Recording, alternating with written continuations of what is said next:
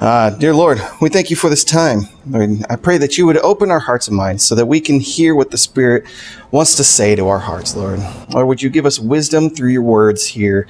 Lord, we know that Jesus is going to really say some pretty good stuff here, Lord, and he's going to call out this church. And Lord, I think it's also he's calling out the church of today. So, Lord, would you help us to hear, Lord, to hear what Jesus is saying and to heed the warnings and to heed his call. Lord, I pray for each of the men in here, Lord, that you would just be with them, that you would guide them, Lord, that you provide them with housing, that you provide them with jobs, and Lord, that you would just orchestrate everything, Lord, so that they can just kind of thrive and move forward from this place. So, Lord, we praise you. We give you this time. We give you ourselves. In your name, Jesus. Amen. So, today, we're going to read about the church in Sardis, which is also known as the dead church. So, that kind of gives you right off the rip how bad this is probably going to end up being. Right? When you're known as the dead church, there's something wrong. There's a few of those around. There are. You're going to see some parallels here. So, Jesus starts out with, "Write to the angel of the church in Sardis. Thus says the one who has the 7 spirits of God and the 7 stars. I know your works. You have a reputation of being alive, but you are dead. Be alert and strengthen what remains, which is about to die. For I have not found your works complete before my God. Remember then what you have received and heard. Keep it and repent. If you are not alert, I will come like a thief, and you will have no idea at what hour I will come upon you. But you have few people in Sardis who have not defiled their clothes, and they will walk with me in white because they are worthy. In the same way, the one who conquers will be dressed in white clothes, and I will never erase his name from the book of life, but will acknowledge his name before my Father and before his angels. Let anyone who has ears to hear listen to what the Spirit says to the churches."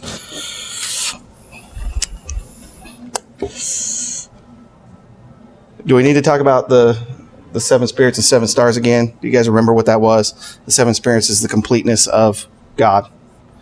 So Jesus is saying, I'm God. I am the one who holds that. So and the 7 stars are the churches, or the messenger of that church. So that's just a quick overview of Jesus, again, giving his authority for what he's going to say. So now, as I read that, how many of you have seen some of the parallels to the church that we have nowadays? Right? How many churches have this really good reputation, but they're dead? Like, we see this all the time, right?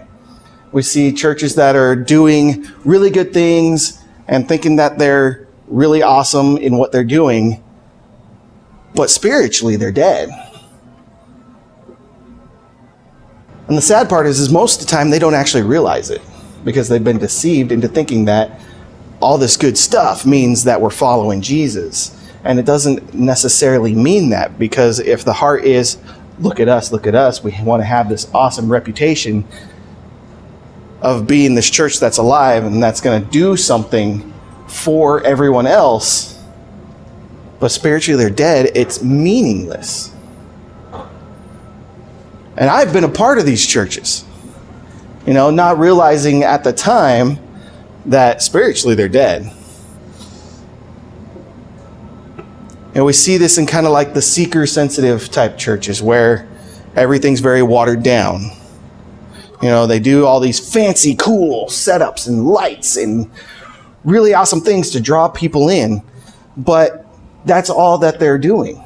They're drawing people in with these fancy things, these fancy lights, this fancy, awesome sound system, this crazy, awesome worship band, which there's nothing wrong with those things, but if that's what you're winning people with, that's what you're going to win people to.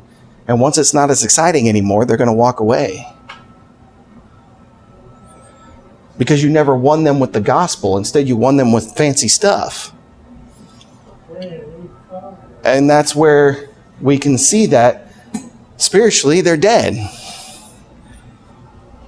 Now, I'm not saying that, and neither is Jesus saying that everyone in a church like that is dead spiritually, because that's why he says there are some of you. But by and large, he's saying this church is dead. Spiritually, they are not with him. They're doing good works, and that's it. But they're not preaching the gospel. They're not preaching what sin is. They're not preaching that we need to repent. They're not preaching the things that Jesus preached. And Jesus is, in a sense, condemning them, saying, hey, it's cool that you look like you're alive, but to me, you're dead. And if you don't fix it, I am going to come to you and I'm going to shut your doors. This coming like a thief, it means that it's unknown. You don't know when he's going to come. And some people have said that talks about his coming in the end. At the end of the tribulation period, he comes like a thief. That's not the case here. What this is saying is that Jesus is like, hey, since you don't know me, you don't know when I'm going to show up and shut your doors because you decided not to follow me. Because you wanted to look good instead of having your inner spiritual self saved from sin and death. And so he's literally just calling them out. And if we're supposed to follow the examples of Jesus, aren't we too supposed to call out this type of thing? Call out, say like somebody who is a professing Christian. Shouldn't we, as somebody who is also a follower of Jesus, go, hey man, I notice that you're saying you're following Christ, that you claim to have given your life to him, but your life says different. The way you're living says very different. In a sense, like we've mentioned many times before, it's having a form of righteousness without the life-giving of Christ's death, burial, and resurrection. It would be a faith based on works. And at that point, it's not even faith anymore. It's just works. And what does the Bible call works all throughout the Scripture? It says that they're filthy rags. It says that they're meaningless outside of Jesus, outside of having the Spirit. And here, if they're spiritually dead, it means they don't have the Spirit. It means they have not been sealed for the day of redemption. You cannot enter into the kingdom of heaven if you have not been sealed by the Spirit. And you can only get sealed by the Spirit if you come to Jesus in repentance and place your faith in him. And then we let the Spirit come in and do the work of sanctification. So that's why he's saying, look, I want you to wake up.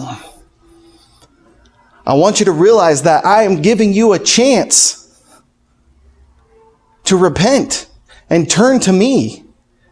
Clearly, as a church, they know the gospel and they know who Jesus is. But they've chosen to live in a way that makes them look good. But they're dead. And this is literally so many professing believers.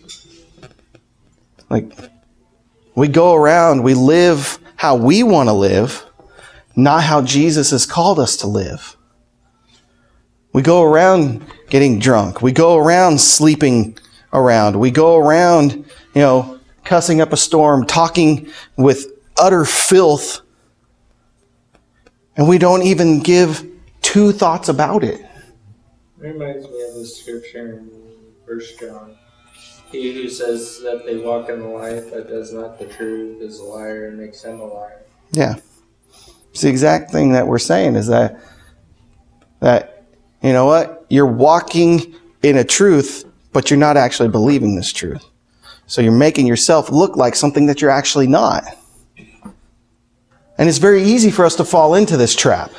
It's one of the greatest lies of the devil, right? To say that you can come to Christ, be saved, and then live like hell, and because of the grace of God, you're still going to be okay. You'll still enter into the kingdom of heaven. But Jesus tells us that, sorry, but if you live in these ways and you live an unrepentant life, you will be separated from me for eternity. And you will not enter into the kingdom of heaven.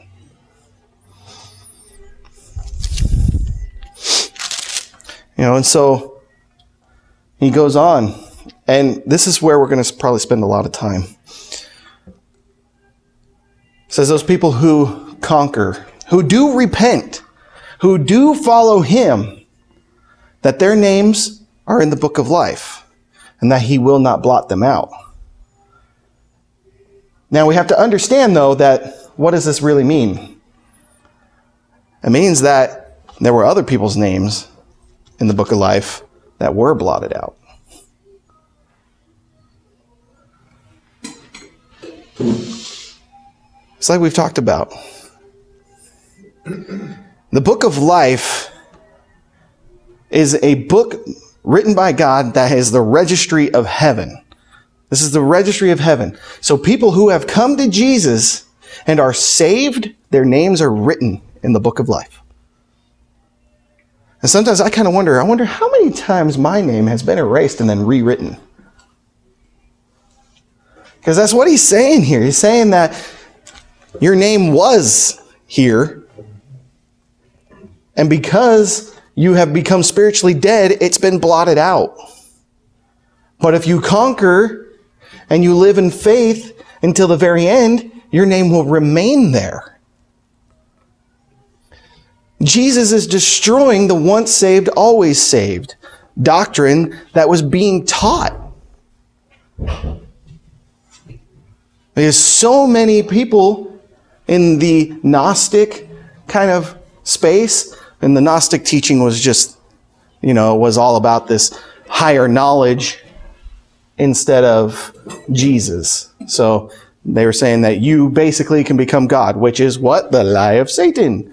So everything really every religion ends up back at that point that, hey, you can become a god at some point. Any religion that claims that Jesus is not the Son of God is false. And we see that. We see that a lot in every religion outside of Christianity.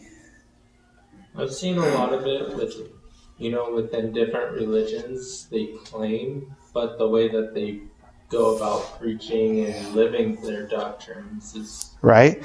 Well, and that's exactly what we're supposed to do. We are called as true believers.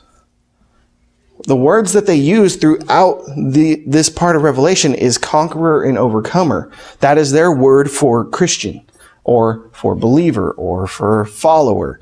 That is how we are described. We are described as overcomers and conquerors because that's what we are. In Christ, we can conquer and overcome sin, right? Because we already have victory over it. We are saints dead to sin. Not sinners saved by grace. Yes, we were once sinners saved by grace, but we have been made saints in the eyes of the Lord because of Jesus. And when you came to Jesus and you faithfully and truthfully put your faith in him and believed on him for salvation, knowing in your heart that he died and rose for you, your name was written into the book of life. And if you remain in faith, your name will remain in the book. And later, after the 1,000 years that believers have reigned on the earth with Jesus for that 1,000 years, after Satan is cast into the lake of fire, The dead are given up from the sea, from Hades. Death itself gives up its dead. And at the judgment seat of Jesus, it says the books are opened. Well, now there's a lot of books at this point. But then there's another book that gets open. And it's the Lamb's Book of Life. And anyone whose name was not found in the Lamb's Book of Life, they were judged on the basis of their works. But they all failed the test. Because it's not on the basis of works. It's on the basis of faith. And faith in Jesus alone.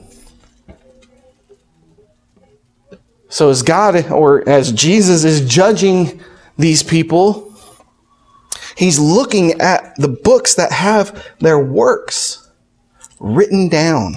So if He's looking at their works, then He's judging them based off of being filthy rags? He's looking at it and going, well, that's nice, but you were spiritually dead. And I'm sure He's not looking at them like He's mad at them. He's probably looking at them going, I gave you every opportunity. Gave you every opportunity to turn to me and to have your name written in my book so that you can enter into eternal life. And I could see Him saying, depart from me in sorrow. Depart from me into the lake of fire that was prepared for the devil and the angels that followed him. And I could see Him doing it in sorrow, but at the same time being fully justified in what He's doing because He is God and the grade isn't done on a curve. It's done based on perfection. And since we in ourselves cannot be perfect, we needed the blood of Jesus to cover us and to wash away our sins. We needed the Spirit to come into us and lead us through life away from sin. And when we do fall, we are sorrowful over it. And we want to get on our face and pour our life out to Jesus, telling Him, I cannot believe I gave into that. I cannot believe I let myself into this sin. Lord, I know You've already forgiven me. Let my repentance be true. And let me turn fully to You so I don't give into that. I lay this sin at Your feet. Take it from me. And He will. He will definitely take sin from us because He broke the chains of sin and death. They no longer have a hold on us, but we let this hold still be there. As a matter of fact, it's not even us. It's not even sin that's holding on to us anymore. Yeah, the flesh is warring against the Spirit, but it's us holding on to the sin going, I don't want to let this go. I don't want to let this go. And sometimes it's because we've done that sin for so long that we believe it's a part of us. And if we let it go, we're losing a part of us. But Jesus says, through me, you have been made new. You have been born again. I've cleansed you. Like David said in a psalm, says, cleanse me with hyssop. Renew a right spirit within me. This is what Jesus does. He renews a right spirit within us. And if we faithfully follow Him, we remain in His book of life and we will walk with Him in white robes. As even at Jesus' return says that there's a multitude that follow Him in white robes. It says that they are the called, the chosen, and the faithful. This is believers. So it says we reign with him for 1,000 years on the earth. And we are given, right? What did we talk about yesterday? That we are given power over the nations to judge the nations by the power of Jesus. And the judgment, we're there. We're there. So when he sees us, he goes, enter into the kingdom. Enter into the kingdom that I have prepared for you. And he says, well done, good and faithful servants. That's what I want to hear. I don't want to hear, I never knew you. It's one thing for us to know who Jesus is. It's a whole nother thing for him to know who we are. And he knows us if we've been indwelt by his Spirit. And that's only done through faith, right? The free gift of God is by faith, which is grace. It's the free gift of God. Gives it to us freely. We can't earn it. We can't deserve it. None of us are good enough. None of us can ever do anything good enough. We don't deserve to have our names written in the book of life. It's just like Paul. He never made anything great of himself. Instead, what did he do? He said, I am the chief of all sinners. I am wretched. He understood the gravity of sin, which is what we need to do. We need to recognize that we are in sin if we are not with Christ. And we need to understand once we're in Christ that sin hurts him. And that we need to hand it over to him. And be like, look, I don't want this anymore. You already paid the price for this. Why do I need to keep going back to it? Here, take it, please. And then trust that he's going to take it. Because he's going to, and he wants to, because he's already nailed to the cross. And his blood has already covered over it. He doesn't want to blot people's name out of the book of life. That is why he warns them. That's why he warns us. If we didn't have this Bible, we wouldn't know any of this. Other than what God has already written on our hearts, like the moral code. That came from God. Everyone knows that murder is wrong, but some people choose to do it anyway. You know, the moral code is built in. We didn't have to train our kids how to be bad. We have to train them in what's good, and we have to train them in what's bad so that they know that, hey, these things are sin and we do not want to do them. These things are good and we should seek these things. Like, we need to always be pointing people to Jesus and going, this is what you should be seeking, not this junk that drags you down to hell.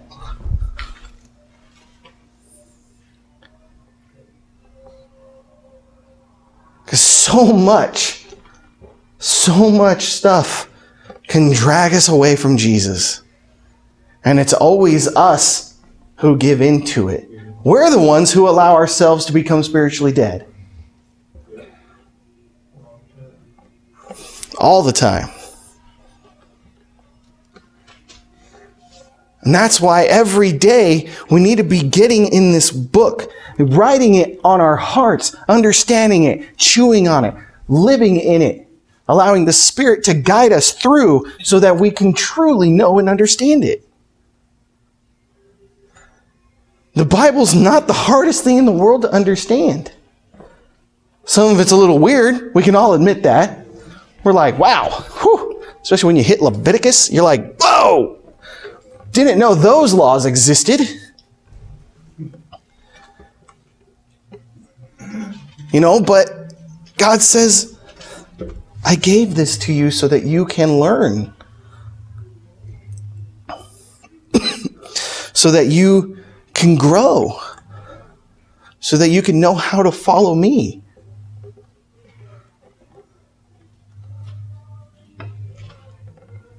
But so often we choose not to. It's kind of sad that in America we'd rather be spiritually dead so that we can feel good in the moments instead of being spiritually alive and know that we get to have joy and peace and strength and boldness in Jesus. It is scary. And it's sad. It's sad more than it's scary. It's sad that that's how we would rather live in America. And that's why sometimes I want to look at the underground churches and go, man, I want to live like that. The one thing in America we think that we're blessed about is that we don't get persecuted as Christians. We think that's a blessing.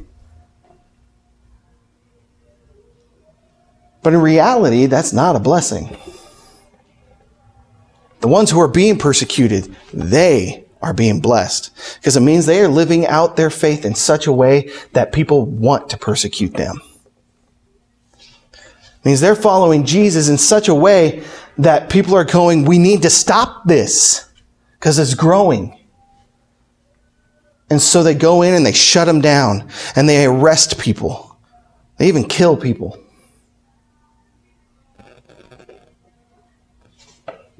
You know, one of the marks of believers is that we're going to be persecuted.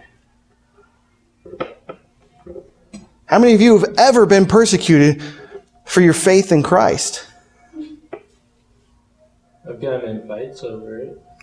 It's close, but you probably shouldn't fight back.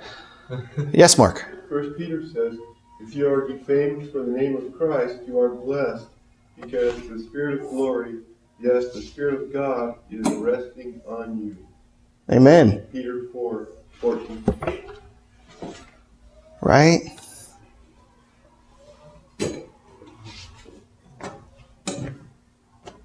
It's just the truth. If you are persecuted, you are blessed. And it's because you are living contrary to the way the world wants you to live.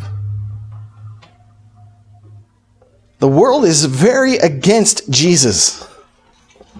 It's against God. Pro-spirituality. But you bring up Jesus, don't do that. You can see the word God all you want, but if you say Jesus. Yeah.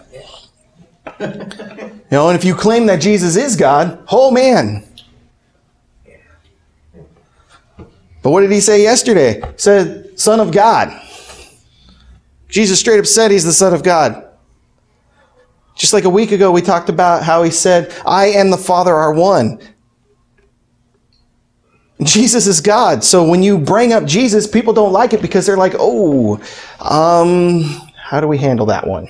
How do we combat against that one? And that's what most religions outside of Christianity who have relationship instead of just a set of rules, like these other religions, or I'm just going to call them what they are, cults.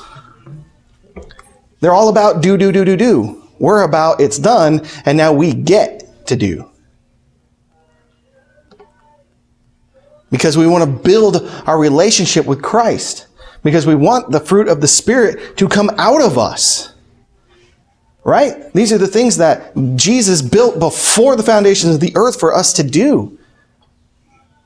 And we can only truly do them if we're spiritually alive.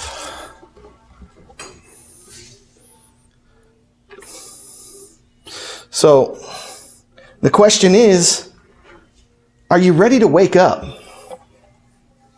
Are you ready to wake up and become alive in Jesus? Because we all know we're not guaranteed tomorrow. You could walk through this door and somebody could shoot you. Hopefully not. Hopefully I would know there's a gunman in the building before that happened. But regardless, you could slip and break your neck and you're gone. You could go outside, take a drag on your cigarette, and have a heart attack. You are not guaranteed your next breath. God decides. He's the one who created you, and He's the one who can bring you back to Him.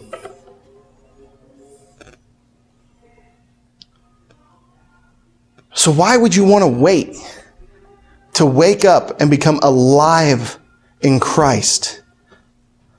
Why would you want to keep these pet sins in your life instead of letting Jesus transform you into the new creation that He has called you to be?